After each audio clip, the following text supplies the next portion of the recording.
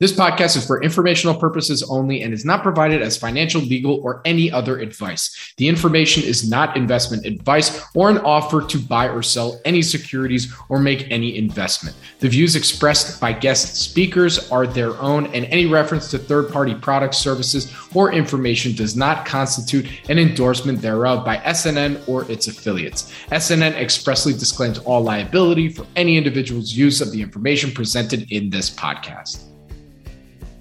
My guest on the show today is Kyle Floyd, Chairman and CEO of VOXR Royalty Corp. It's a publicly traded company. The symbol is VOXR on the TSX and NASDAQ. VOX is a returns-focused mining royalty company with a portfolio of over 60 royalties and streams spanning 8 jurisdictions. The company was established in 2014 and has since built unique intellectual property, a technically focused transactional team, and a global sourcing network, which has allowed VOX to target the highest returns on royalty acquisitions in the mining royalty sector. Since the beginning of 2020, VOX has announced over 25 separate transactions to acquire over 50 royalties. Investing is difficult. Investing in junior mining companies, in my opinion, like biotech, is extremely hard. Picking the right companies comes down to understanding a multitude of factors that require some expertise in geology or biology. For the mining industry, royalty and streaming provides a different vehicle for exposure to the space, and that's why I invited Kyle on to better understand the royalty and streaming business. With that, please enjoy my conversation with Kyle Floyd, Chairman and CEO of VOXR Royalty Corp. Kyle, thank you for joining me today. How you doing, man? Thanks, Bobby. I've been well. Thanks for having me on the program. Really excited to be on here. Absolutely, man. I'm excited to have you on. This is actually the first time we've had, kind of a not mining adjacent, but like a royalty and streaming company in the mining business. And I've been wanting to have one on here for a while. Look, I've known Kyle for 3 years now. I think I was just looking it up. Like the first time we did an interview was back in I think August 2020. So, look, had to have you on and let's dig in. So, my first question that I ask everybody on here is, can you start us off with that one line that best describes VOX? Yeah, we are a unique royalty company that focuses on finding value within the royalty model for our investors. So the one line would be, we're the value play in the royalty industry. All right. So then let's look into history. Like I said, the first time we did an interview together was back in 2020, but I think the history goes back a little bit further than this. And you're also the founder of the company. Correct me if I'm wrong. So sure. Tell us the original thesis, how it got its start, and then catch us up to today, how the company evolved to where we're currently at right now. Yeah, well, interestingly, Bobby, in my prior life, I was an investment banker serving small cap mining companies predominantly, and then also small cap investors. And what I found was that there was it was a huge stretch that generalist investors could pick unique mining stocks to do well, given all the esoteric risks and challenges that mining companies present. It's a very difficult business. And I think the economy underappreciates how much hard work goes into mining and producing the metals that we all rely on every day just to live a normal life. Let me give a quick amen to all of that you just said, and I'll continue. Sorry. Yeah. And so, but the problem is that it's very difficult to understand how to make money in the industry. And after, I guess really kind of working on both sides of this table, it was very clear to me that royalties were a better medium for success for the generalist investor around the world, and predominantly in the US. And that was the investor base that I served as an investment banker. And so when you looked at the royalty model, there were unique characteristics about it that would allow a generalist investor to get leveraged exposure to commodities with a lot less risk. And what I believe is synthesized better upside as well. Unpacking that a little bit, what we buy and what the royalty model business is built around is we essentially purchased revenue-linked interests to mines all over the world. So we're not the operator of mines. We're not a mining company. We find contracts that are already in existence, and they entitle the owner of this contract to a percentage of the revenue. Now, that does a couple really good things for investors and for the owner of that royalty. What that allows us to do and accomplish for our shareholders is we're not exposed to the cost structure of mines. We're also not exposed to the dilution of a mining company raising equity to go develop or expand their project. And we're never on the hook for further capital. Once we buy this royalty, usually from a third party, we don't have to be contributing to the capital and the fixed operating costs and the variable operating costs, which are quite significant in mining. The other thing that really was tremendously beneficial for investors is that our business model allows us to put a technical team on the front lines that really understands all the different characteristics of mines, challenges of mine, risks of mines, and we are a team of experts that accomplishes that due diligence on behalf of our shareholders. And so it really streamlined what I thought was an opportunity for investors to get the right kind of exposure, the right kind of assets. And it's worth probably backing up for 1 second. Royalty companies, the largest royalty companies for the last 15 years, 20 years, have really outperformed physical. They've outperformed the miners. They've outperformed the S&P and the NASDAQ indices. And so this has been a really kind of shining star component or small niche sector in the markets where investors that were looking for commodity exposure, if they own these equities, they did very well. Conversely, most equities have underperformed physical, underperformed general indices. And so it was marrying what was already being done in the industry with what we thought could be done better and then offered to investors as a better medium for exposure. Absolutely. And, can you tell us also a little bit about how your model's differentiated from, say, other royalty companies? Because from my understanding, the way that you go out, and I mean, you literally just said this, so not my understanding, you just said it, but is that you actually go out and use a third party to buy existing contracts, where some royalty companies go directly to the miners themselves and establish a deal, because basically it's like a financing arrangement, right? They get some capital, they take a percentage now of the royalty once the project comes online, stuff like that. So can you explain the model, why you chose this path versus the other ones, and what makes it unique and different compared to some of your peers out there? Yeah, absolutely. So Vox focuses on buying third-party royalties. What that means is we don't go to the operator of a mining company and give the mining company capital to go develop their projects. That is a big part of our industry. There's approximately 15 royalty-like companies. So we're not the only metals royalty company in existence out there. And so there's different business models and different niches that different companies offer to investors. So what we focus on is finding already existing royalties. Essentially, you can think of it as like a secondary market, although that doesn't exist for buying contracts that have already been created and executed. And oftentimes going back 20, 30, even 40 or 50 years ago, on average, we're buying contracts that have been in existence for over 25 years. The other part of the business, and this is not what Vox does, is they are, as you said, Bobby, they're financing mining companies looking for projects that are close to coming into production, giving that mining company capital. In return, they get a stream or a royalty. Streams and royalties are very similar. A stream is basically buying a percentage of the metal that a mine produces in return for an upfront fee. And usually what they're buying that metal at is a discount to the metal price. A royalty is a more simplified instrument. It's only a percentage of the revenue typically that a mine's generating, and it covers all the metals that mine would produce. And so those are the contracts that we look for over the world. We have a database that contains almost 9,000, actually over 9,000 now, of these third-party royalties in the hands of really an eclectic group of different entities and individuals.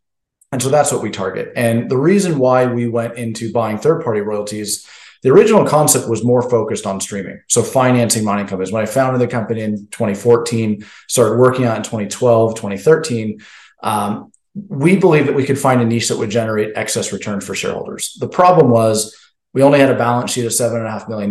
It was very difficult to find great projects on a risk-adjusted basis that would outperform. It goes to the heart of the issue. How do you outperform? How do you provide leverage to commodity prices in the best risk-adjusted format available? We found that streaming was not the best avenue to do so. But just taking a slight turn or slight deviation to the model put us in position where we believed the best returns at the lowest amount of risk could be generated in the entire commodity sector, and that was buying third-party royalties. So that was the slight in 2015, 2016.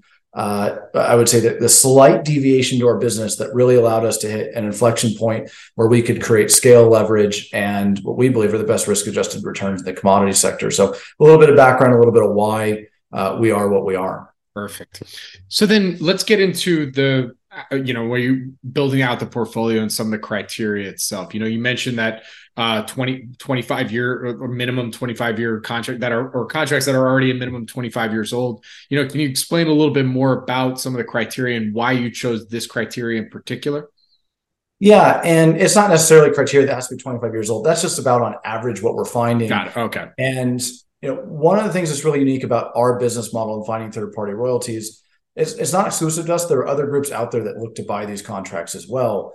But what this allowed us to focus on was unique assets that typically would never put a new stream or new royalty on that asset. So they wouldn't look to go and finance their development. And what that meant is usually it was better, bigger operators that lowered the risk for a royalty holder like Vox. So we were also able to find uncompetitive waters to find royalties and aggregate these royalties into our portfolio, where financing a mining company is usually a very competitive process. And so starting out as a very small company, we had to find the right pathway that would allow us to scale while generating consistent excess returns. And that meant that you had to be outside of a lot of the competitive forces of the industry, because these are very desirable assets. Royalties are probably one of the most sought after assets in the commodity sector that there are.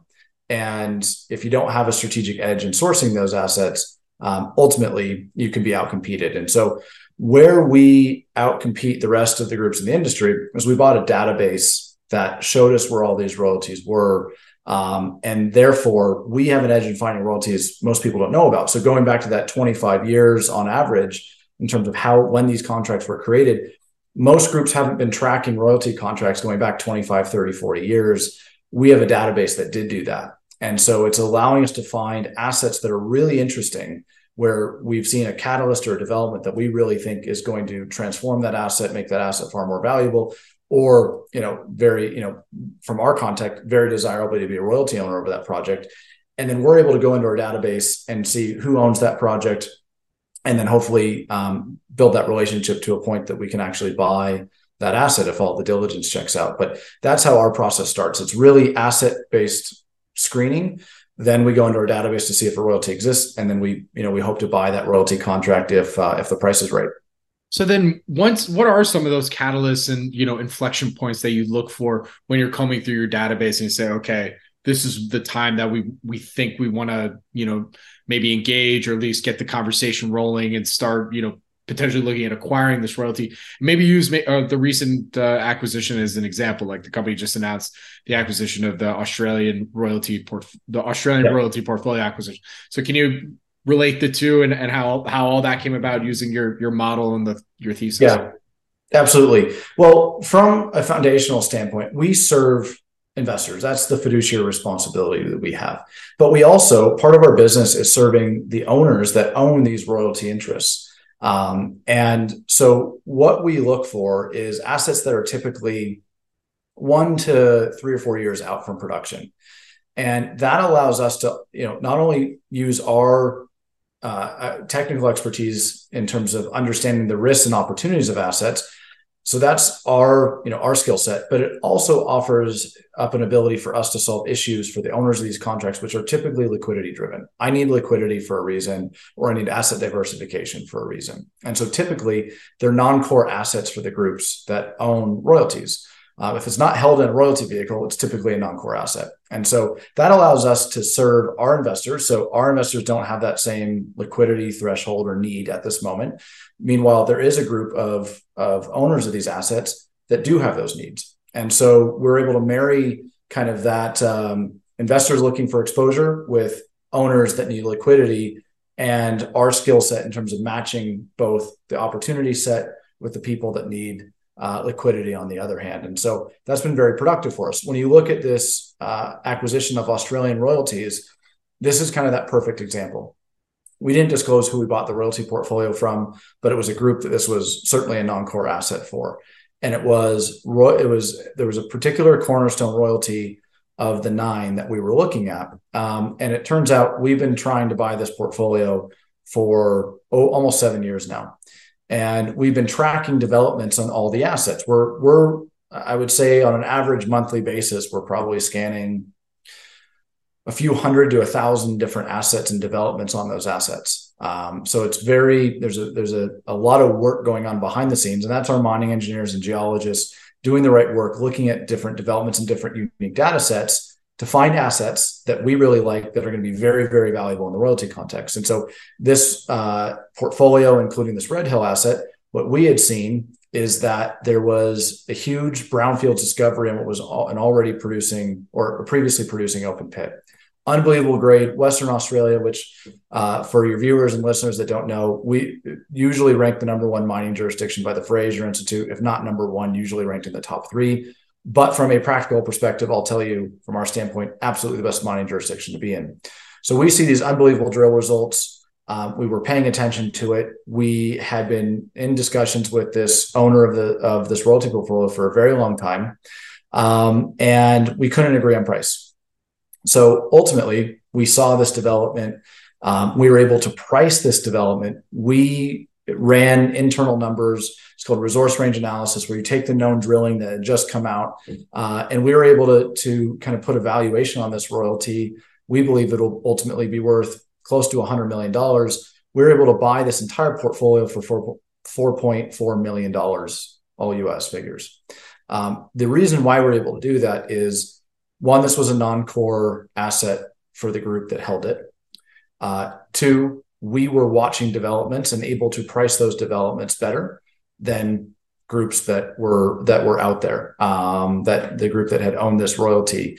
This was non-core. They wanted cash. We were able to serve that need, and we were able to better price risk and opportunity than that group. And given that it was non-core, they were interested in liquidating it, and we served that need. So we were able to find a really good deal for our investors and also serve that liquidity need for the group that owned the royalty. Absolutely. Thank you for that full explanation. And, I think this also dovetails a little bit, you mentioned how differentiation from your peer group, and looking at the competitive analysis, how, I'd say in the last year, 2 years, I've started interviewing, with whenever I do mining interviews or the short form side, I've been doing more and more stuff with some startup new royalty streaming companies over that period of time. And it seems like it's getting more competitive to get some of these royalty contracts, right? But part of me also thinks to myself, well, whoever's the owner of that, I'm sure they have a relationship with that company directly that they own the royalties in, and are thinking to themselves, we might be better served that, this royalty portfolio company owns these contracts versus this other one, because you don't want that contract, as I'm just assuming as the issuer, you don't want that contract to just be floating around, right? And just be going from shop to shop. You want it to know that it's going in steady hands, and, it's not just going to be floated out there to somebody else. So love to get your comment on some of the gaming of this space and the thought process there. Yeah, I mean, look, you're absolutely right. The royalty space is very competitive. We've seen this in the oil and gas sector. There's been a lot of very, very successful hydrocarbon royalty businesses over the last 30, 40 years. So for US-based investors, and really investors globally, it's not an entirely new concept to be an aggregator of royalties. What is somewhat unique is our approach to finding mining royalties. It's a far more illiquid market. It is a very unique set of skills that's needed to find royalties, understand the value of royalties, and then bring those into the portfolio. But it is getting more and more competitive. The good news is that Vox, from going back now almost a decade ago, we were looking at building competitive advantages when no one was thinking that way. And so the royalty database is a huge part of it. Our systems that we've developed internally are a huge part of that. And it allows us to find royalties outside of the competitive markets. But investors, and what I think is really driving a lot of the competition in the royalty sector, again, I say that outside of Vox, it is a very competitive industry outside of Vox, but just like any good business that your viewers and listeners kind of are accustomed to, there's typically a uniqueness to a business that allows it to drive excess returns. Our uniqueness is the database, our systems, our people, our process that are truly unique in our industry. But when you're buying these contracts, it's really good royalties outperform. And investors are realizing that the way that the world is kind of shifting, I would say most investors that I come across have a very optimistic long-term viewpoint on metals prices. Where they get pessimistic is they get pessimistic on what will be a rising cost structure for mining companies. So metal prices should outperform this entire transition from hydrocarbons into metals. It's going to have bumps in the road. It's going to have deviations in terms of adoption rates, et cetera. But what I believe you're ultimately going to see are long-term much higher metal prices. Unfortunately, most of the inputs that go into mining operations are consistent, which means that mining companies are going to be competing, and the cost structure for mining companies is going to be increasing for that competition for inputs. Well, if you're an investor, you're going, I want leverage exposure to commodities, but I don't want my cost to rise at the same time. And so what's driving a lot of competition in the industry is there's a lot of investor demand, because investors are saying, how do I find the right kind of exposure? I want that leverage to rising commodity prices. I want leverage to metals in the ground, but I don't want to be exposed to the cost inflation that will probably creep in, will continue to be a big part of the sector. Royalty companies solve that, are, I believe, the answer to that. However, you still, just like any asset class, you still have to allocate capital appropriately, and you have to be, essentially buying assets in our industry at good valuations to ultimately generate the best returns. And so it is competitive, but Vox has a unique ability that's been built over the past decade that allows us to find great assets at great valuations consistently. And there's a lot that goes into it. But yes, it's a very desirable industry right now. It's a very desirable asset class. 100%. So, quick dovetail from there, just getting your own macro perspective, because look, I was just at Precious Metal Summit in what was that, the second week of September. Did a live podcast talking about, kind of sentiment, and Tavi and the crew there did a good job of kind of explaining it. It's clearly negative, and just it seems like the sentiment's been negative now for a little bit. What will turn that? From my coming up in the space and, having exposure to going to all these mining conferences, the thesis has always been global turmoil, go to gold, because that's what everybody's uses the currency of transaction forever. It seems like that thesis is now kind of broken, so can you provide a little perspective on that thesis itself, whether it's broken, just how the sentiment even changes? The industry has been very interesting for the last couple of years. It's always interesting in commodities. I think that's probably what a lot of your listeners and viewers can appreciate, is that there's volatility around commodities. Vox, by the way, it's why we're called what we're called. It's a play on the VIX index. So that's how we got to the name Vox. It also means voice in Latin, which I think, we try and be a voice for good governance and be good stewards of shareholder capital. But we do very well in volatility. Volatility is not going away in this sector. But what I think is going to change it, I fundamentally do believe this transition from hydrocarbons into metals is going to be, I think, ultimately bigger than what people can understand right now. But conversely, probably going to take a little bit longer. And I do think that's the ultimate kind of tonic for mining equities, that you see a very big rising tide across the board, but they're going to be challenged with rising costs that go alongside of that. And so we're a very unique exposure within both the royalty industry and generally the commodity sector, in that we have a pretty, not quite 50-50, but close to a 50-50 mix right now from a revenue perspective and a net asset value perspective, where we have a lot of industrial metals and we have a lot of precious metals. So we aren't really biased to one or the other, which I think is a good thing for all the viewers and listeners out there, in that we don't have an agenda of pushing gold or pushing copper. What we believe is that the transition from hydrocarbons into metals and everything that's needed to successfully allow economies to run more on a metals basis and a batteries basis versus hydrocarbons it's not going to be one metal that wins. What we believe will happen is that if copper shoots up, aluminum as a substitute will then also rise, which will mean that they're outcompeting, say a gold company for all the inputs that are needed to bring a mine into production and keep a mine sustained in production. So if costs go too high for a gold company, well, then production will come offline. So as long as you're buying royalties over projects that have low cost, are low on the cost curve, those projects will withstand those deviations. But what will happen is supply will come off if any one commodity or group of commodities, metal commodities, doesn't keep up with the rest. And so what I think you're going to have is this very volatile up and down, but ultimately very positive trajectory in most metals. And so when you look at the volatility of metals, individual metals over the last 20 years, we commissioned an internal report. They're actually very consistent. There's not a lot of difference in the volatility between, say, copper and iron ore or iron ore and gold. They tend to have similar volatilities over very long durations. What that means is it's probably what we'll see in an energy transition scenario as well, where everyone's really focused on copper and for a lot of good reasons. The reality is there are substitutes to copper, and they're also competing for all the same inputs. There's only so many mining engineers. There's only so many geologists. It's not that there's this limitless supply of inputs that are needed to produce metal. And so what I think you're going to find is that on aggregate, there will be small, finite deviations in metal prices, but ultimately most metals are going to trade much, much higher. And so Vox is positioned to really take advantage of that. We aren't gold bugs. We're not copper bugs. We're not metal bugs at all. We're looking for really deep value in our sector and ultimately providing optionality and leverage to a much bigger basket of metals that we think are all going to do well, but that we'll see lower beta on our cash flow, which should ultimately mean that that cash flow that we generate is worth a lot more. And worth noting, Bobby, I mean, we didn't touch on this. We've known each other for, I think, almost more than 3 years now.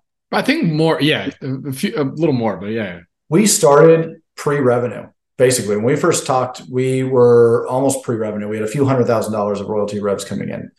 We're now, we went from pre-revenue to 3.6 million to 9.7 million. To this year, we've given guidance between 11 and 13 million. That's pure royalty receipts.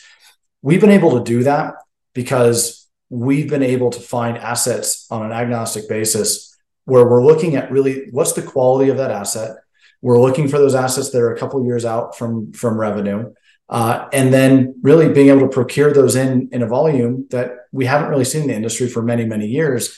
But it's all around that basis of, hey, we don't know what exactly is going to happen with metal prices 1 year from today, 5 years from today, 20 years from today.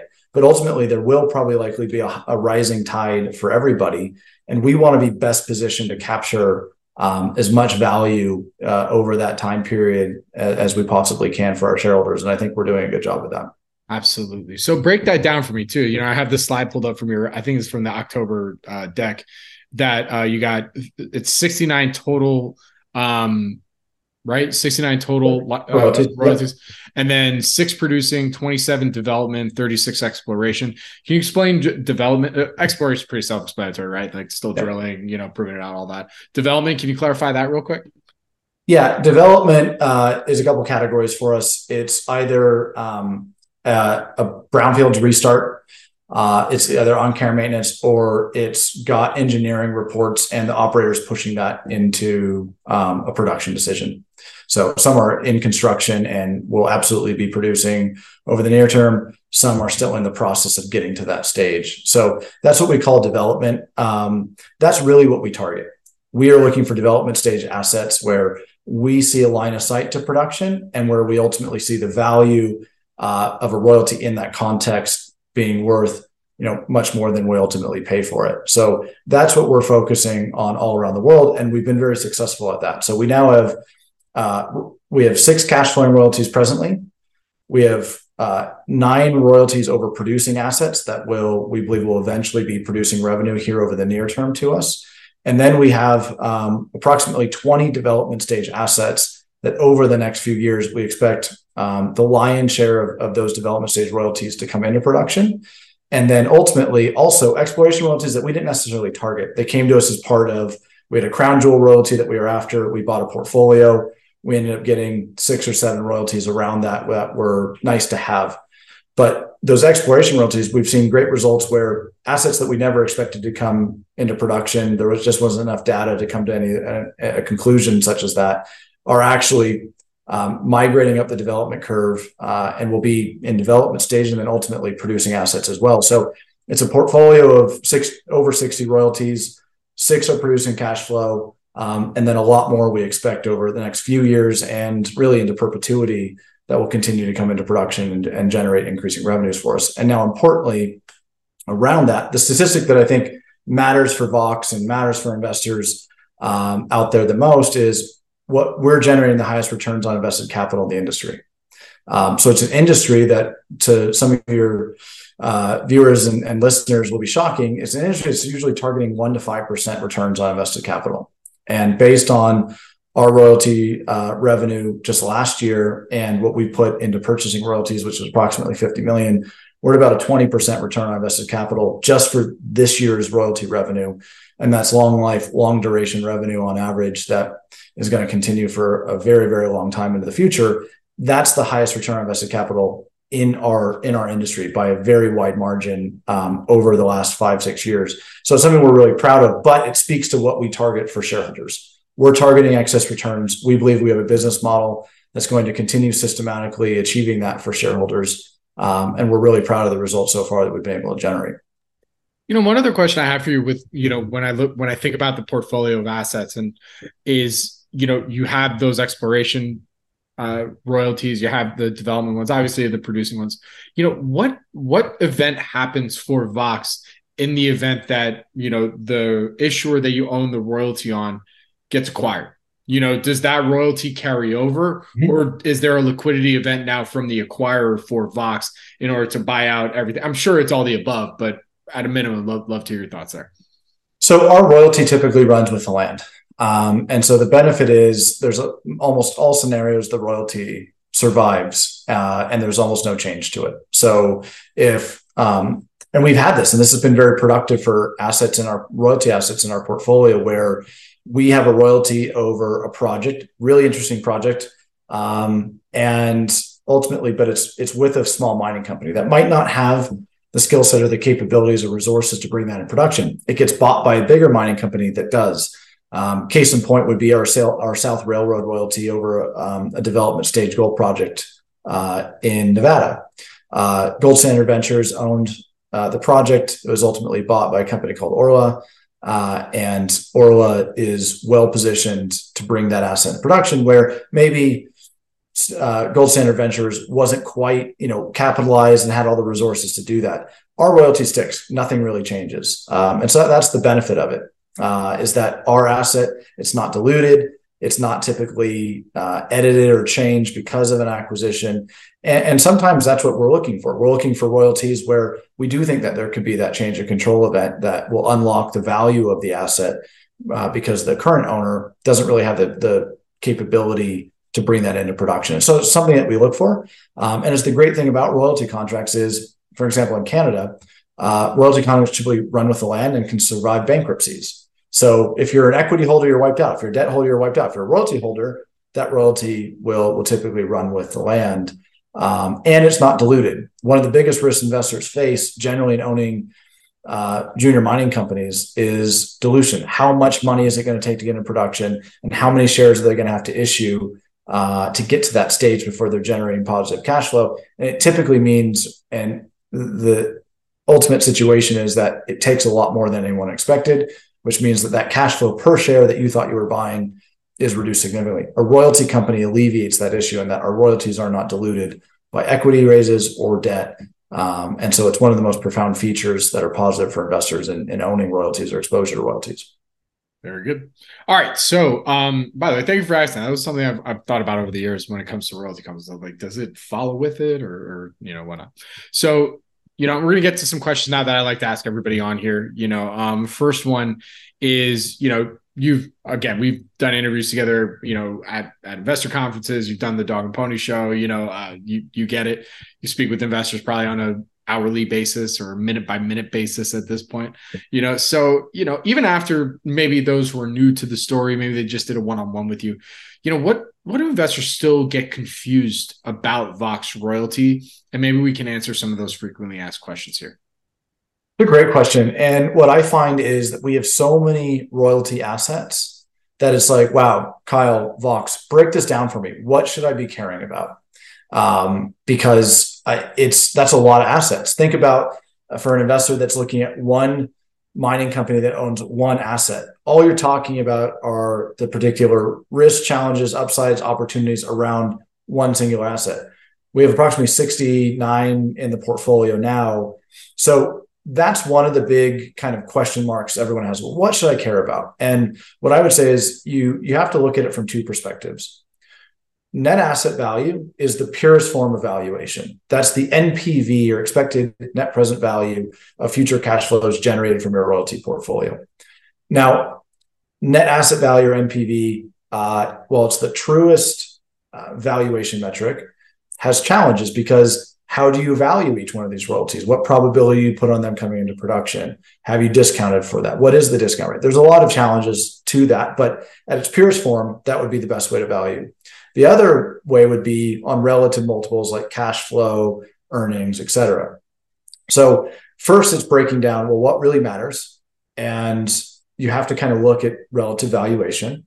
What's Vox worth? What are these assets worth? And so how do you break those down? And what I would say is you look at what's in production now and what do you expect reasonably to be in production over the next 3 to 5 years? And so breaking that down, and I wouldn't suggest we do it on this program right now, because we have ultimately, we believe will be 25 to 35, maybe more royalties that ultimately come into production over the next 3, 5, 7 years. So we could spend a lot of time, but the challenge is breaking down what time horizon do you care about and what does that mean to you, the investor? That's one of the biggest things. I think it's one of the big challenges of the industry is that there's not one cash flow stream. For us, it could be 20 plus, 30 plus cash flow streams at the end of the day. And so how do I appreciate those in aggregate? That's one of the big questions. And frankly, it's a hard one to answer. And each investor has to kind of take away, well, what duration do I really care about? Do I care about what you're going to do next year? Do I care about what you're going to do 10 years from now? What I would suggest is there's a medium term that really matters, that allows you to kind of get a pretty good handle on what a royalty company is going to do. We focus a lot on what does Vox look like 1 year from now, 2 years from now, 3 years from now, versus going out into 5, 10 years down the road. But we get that question quite a bit. I think it's something that investors always have some curiosity around. Well, I wonder if it's also because, sorry, do you want to finish that thought or? No. I'll let you continue. No, because it's interesting that you say that, because I think one of the things, especially over the last 3 years and doing a ton of interviews with junior mining companies, is there's that balance. And this is where you guys come in, and maybe this perception is because there's that balance of, okay, even if a company had blockbuster, okay, wow, newest discovery, this is it, bonanza, gold, silver, what have you, here we go, we found it. But then when you press the management team, you think like, okay, well, now you're going to go through the process for develop this, turn it into a mine, especially if the NAVs on those are monstrous, right? Even just on those drill holes alone, right? But then you have some of those management teams that just will keep drilling. And for whatever reason, maybe some of them, they think there's more there. Some of them may have other motivations, right? Right. So I think that might also be where maybe some of those questions come in for you guys. It's like, well, how do you know that the royalties that you're buying from those, well, not from the issuers directly, but the royalties for those issuers that you're buying from the third party, how do you know that they're on track for that 1 to 3 year time horizon to go into production? Because most of the time, like I think back in 2021, I did so many interviews with those companies that were like, yeah, we're going to be in production this time. And, we usually do them in August, like this time in January, 2022. Like I would bet that less than, 5% of them were, well, and so that's a really difficult thing to be able to tell. So 2 parts to that story. The problem is, even when they are successful bringing an asset into production, usually it costs more than anyone expects. It does take a little longer than anyone expects. And ultimately the shareholders left with this mine. Actually, the management team did what they said they were going to do. They got this asset in production. And yes, to your point, there's a wide spectrum of outcomes. A lot of companies aren't able to hit the timelines that they set up. And it's not necessarily their fault. It's a very volatile industry that needs a lot of things to come together to be successful. But the problem is, a lot of times those equity holders, they trusted the company delivered, and yet still there was more dilution than expected. The share price is depressed. It needed more capital. It did end up becoming a successful mine, but it wasn't successful for shareholders. One of the most I think, profound reasons to own a royalty company is that in production catalyst is huge for a royalty company. That takes us from this is expected cash flow, an expected valuation around a royalty once it's in production to this is now more crystallized value. And so you don't have that challenge of, well, what did the equity do? Yeah, ultimately you care about what did Vox's equity performance do. But the value of our asset has fundamentally changed once that's gone into production versus wondering, well, as an equity holder, am I going to win if this thing comes into production the way that the management is explaining to me? Now, you have to back up even further to say there's a lot of risk from development stage to production. There's no doubt about that. And that is why the industry, junior mining industry, is so difficult for investors and why they typically shun the industry altogether, which is unfortunate because we need mining companies to be successful. It's a very hard business. It would be better if there were tools for investors to be able to invest in it than just shun it altogether. I believe we're one of those tools, which is we are a very valuable part of the mining ecosystem, and we offer investors that conduit to exposure with a lot less risk. And having the technical team, so our proprietary advantages and systematic processes, yes, but also our technical team, getting to your point, Bobby, of, well, there's a lot of companies that you meet with, a lot of management teams that you talk to, they say this is going to happen. It doesn't. We have to price in and calculate for all the variables that affect that outcome. So do they have permits? Do they have good geology? Was the engineering in the feasibility study done right? Do they have a great team? Or is that team going to be able to raise the capital necessary to bring that project into production?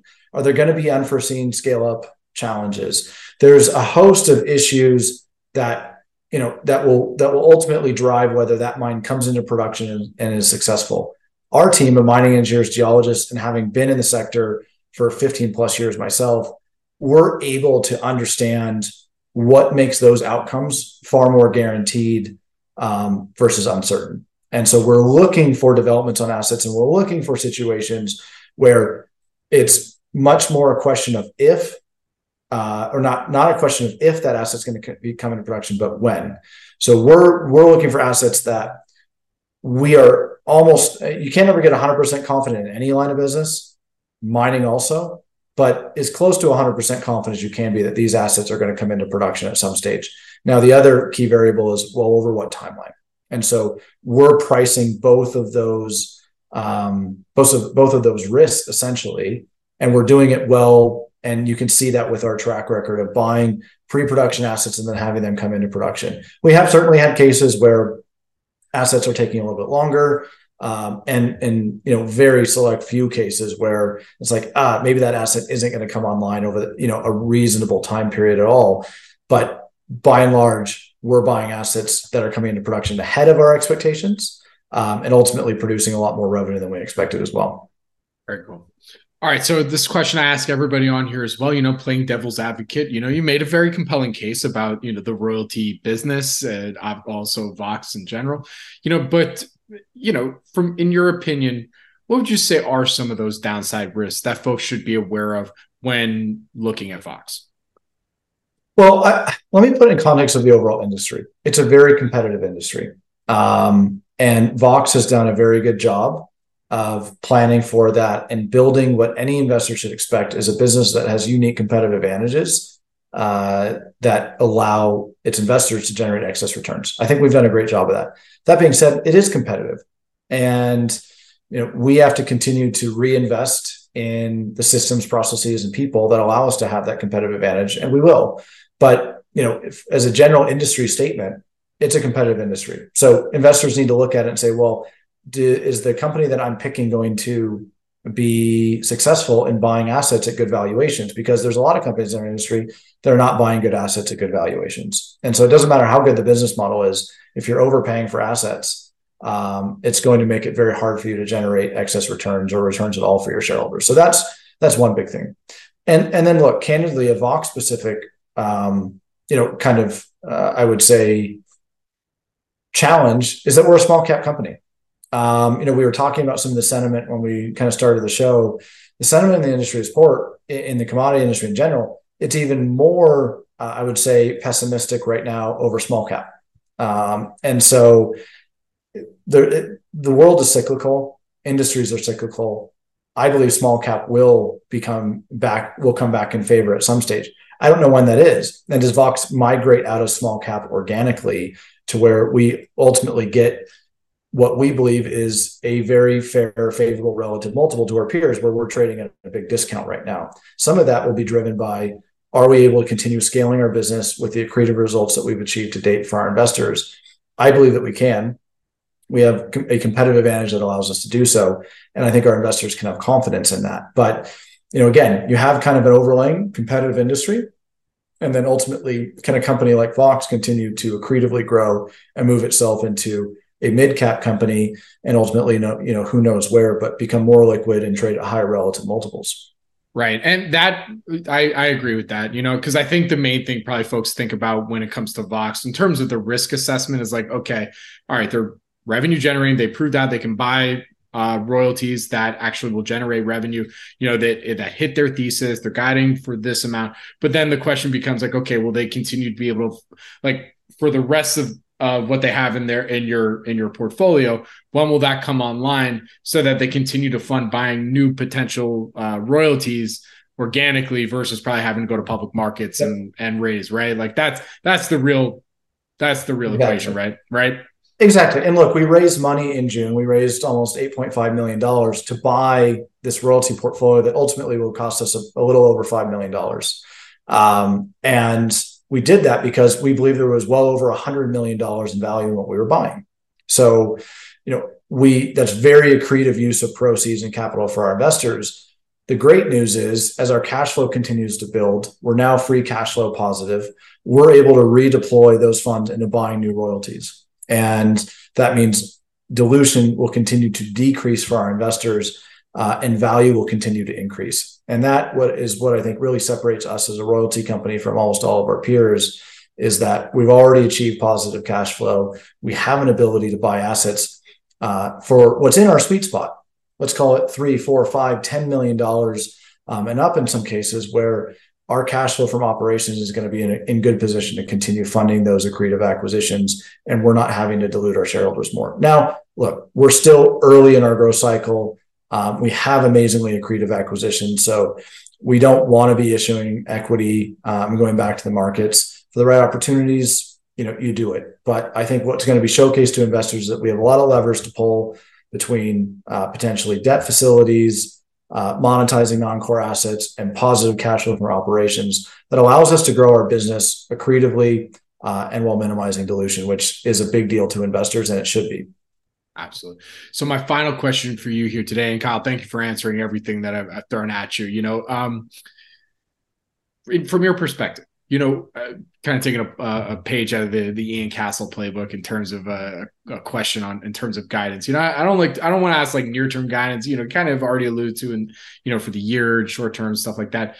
But in terms of goals and vision for the company, where would you like to see Vox in 3 years? What's that 3-year outlook? We're let's say we're doing this again, October, recording this on Monday, October 16th, 2023, October 16th, 2026, what do you want to see Vox look like? Look, I think it's more of the same. I think there's a lot of companies that would say, well, we're going to have to reinvent ourselves. We're going to have all these things go our way, or, the competitive forces mean we've got to get more creative. And don't get me wrong, we're doing all those things. We continue to look for blind spots and ways to be better. We're amazingly disciplined around finding opportunities to be even better at what we do in the future than where we are today. And so we're doing all those things. We have a competitive advantage now. We don't take that for granted. I think that's huge. So 3 years from now, my hope is that we're having a very similar conversation in that, Bobby, we told investors we'd do this and we exceeded those expectations. We told investors we'd do that and we exceeded those expectations. And it was because we continued to invest in our competitive advantages. We continued to execute with discipline, and we served our shareholders. And I think one of the big things that will drive a premium valuation at the end of the day, look, for the listeners and viewers, we're trading at a discount to almost our entire competitive peer group. What I would suggest is that I believe our business will ultimately be worth a premium to that group of companies. And that will be driven off of track record, performance, and consistency in doing what we said we're going to do. We have what I believe is the only unique competitive advantage in the royalty sector. And I believe that we're going to continue being able to develop around that and produce the results that we have. I don't think our past results are luck. I think they're, a direct correlation and function of our systematic and proprietary advantages in terms of bringing these assets into our portfolio. And I believe they're the right assets for investors that are looking for leverage to commodities and want exposure to that sector. And we're uniquely positioned to offer investors that capability. So I think what we're talking about in 2-3 years' time is, hey, more producing assets, more revenue, and I hope a much higher stock price as well as a function of that. I think that's a great place to end it. Kyle, where can our audience go and find more information to follow along the Vox Royalty story? So voxroyalty.com, that's the website that will give you a lot more information. And then, of course, on the typical social media channels.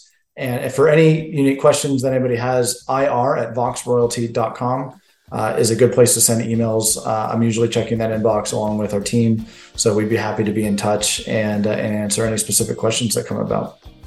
Very good, dude. Kyle, thank you so much for joining me today. Really do appreciate it. Good luck. Stay safe. I look forward to our next update.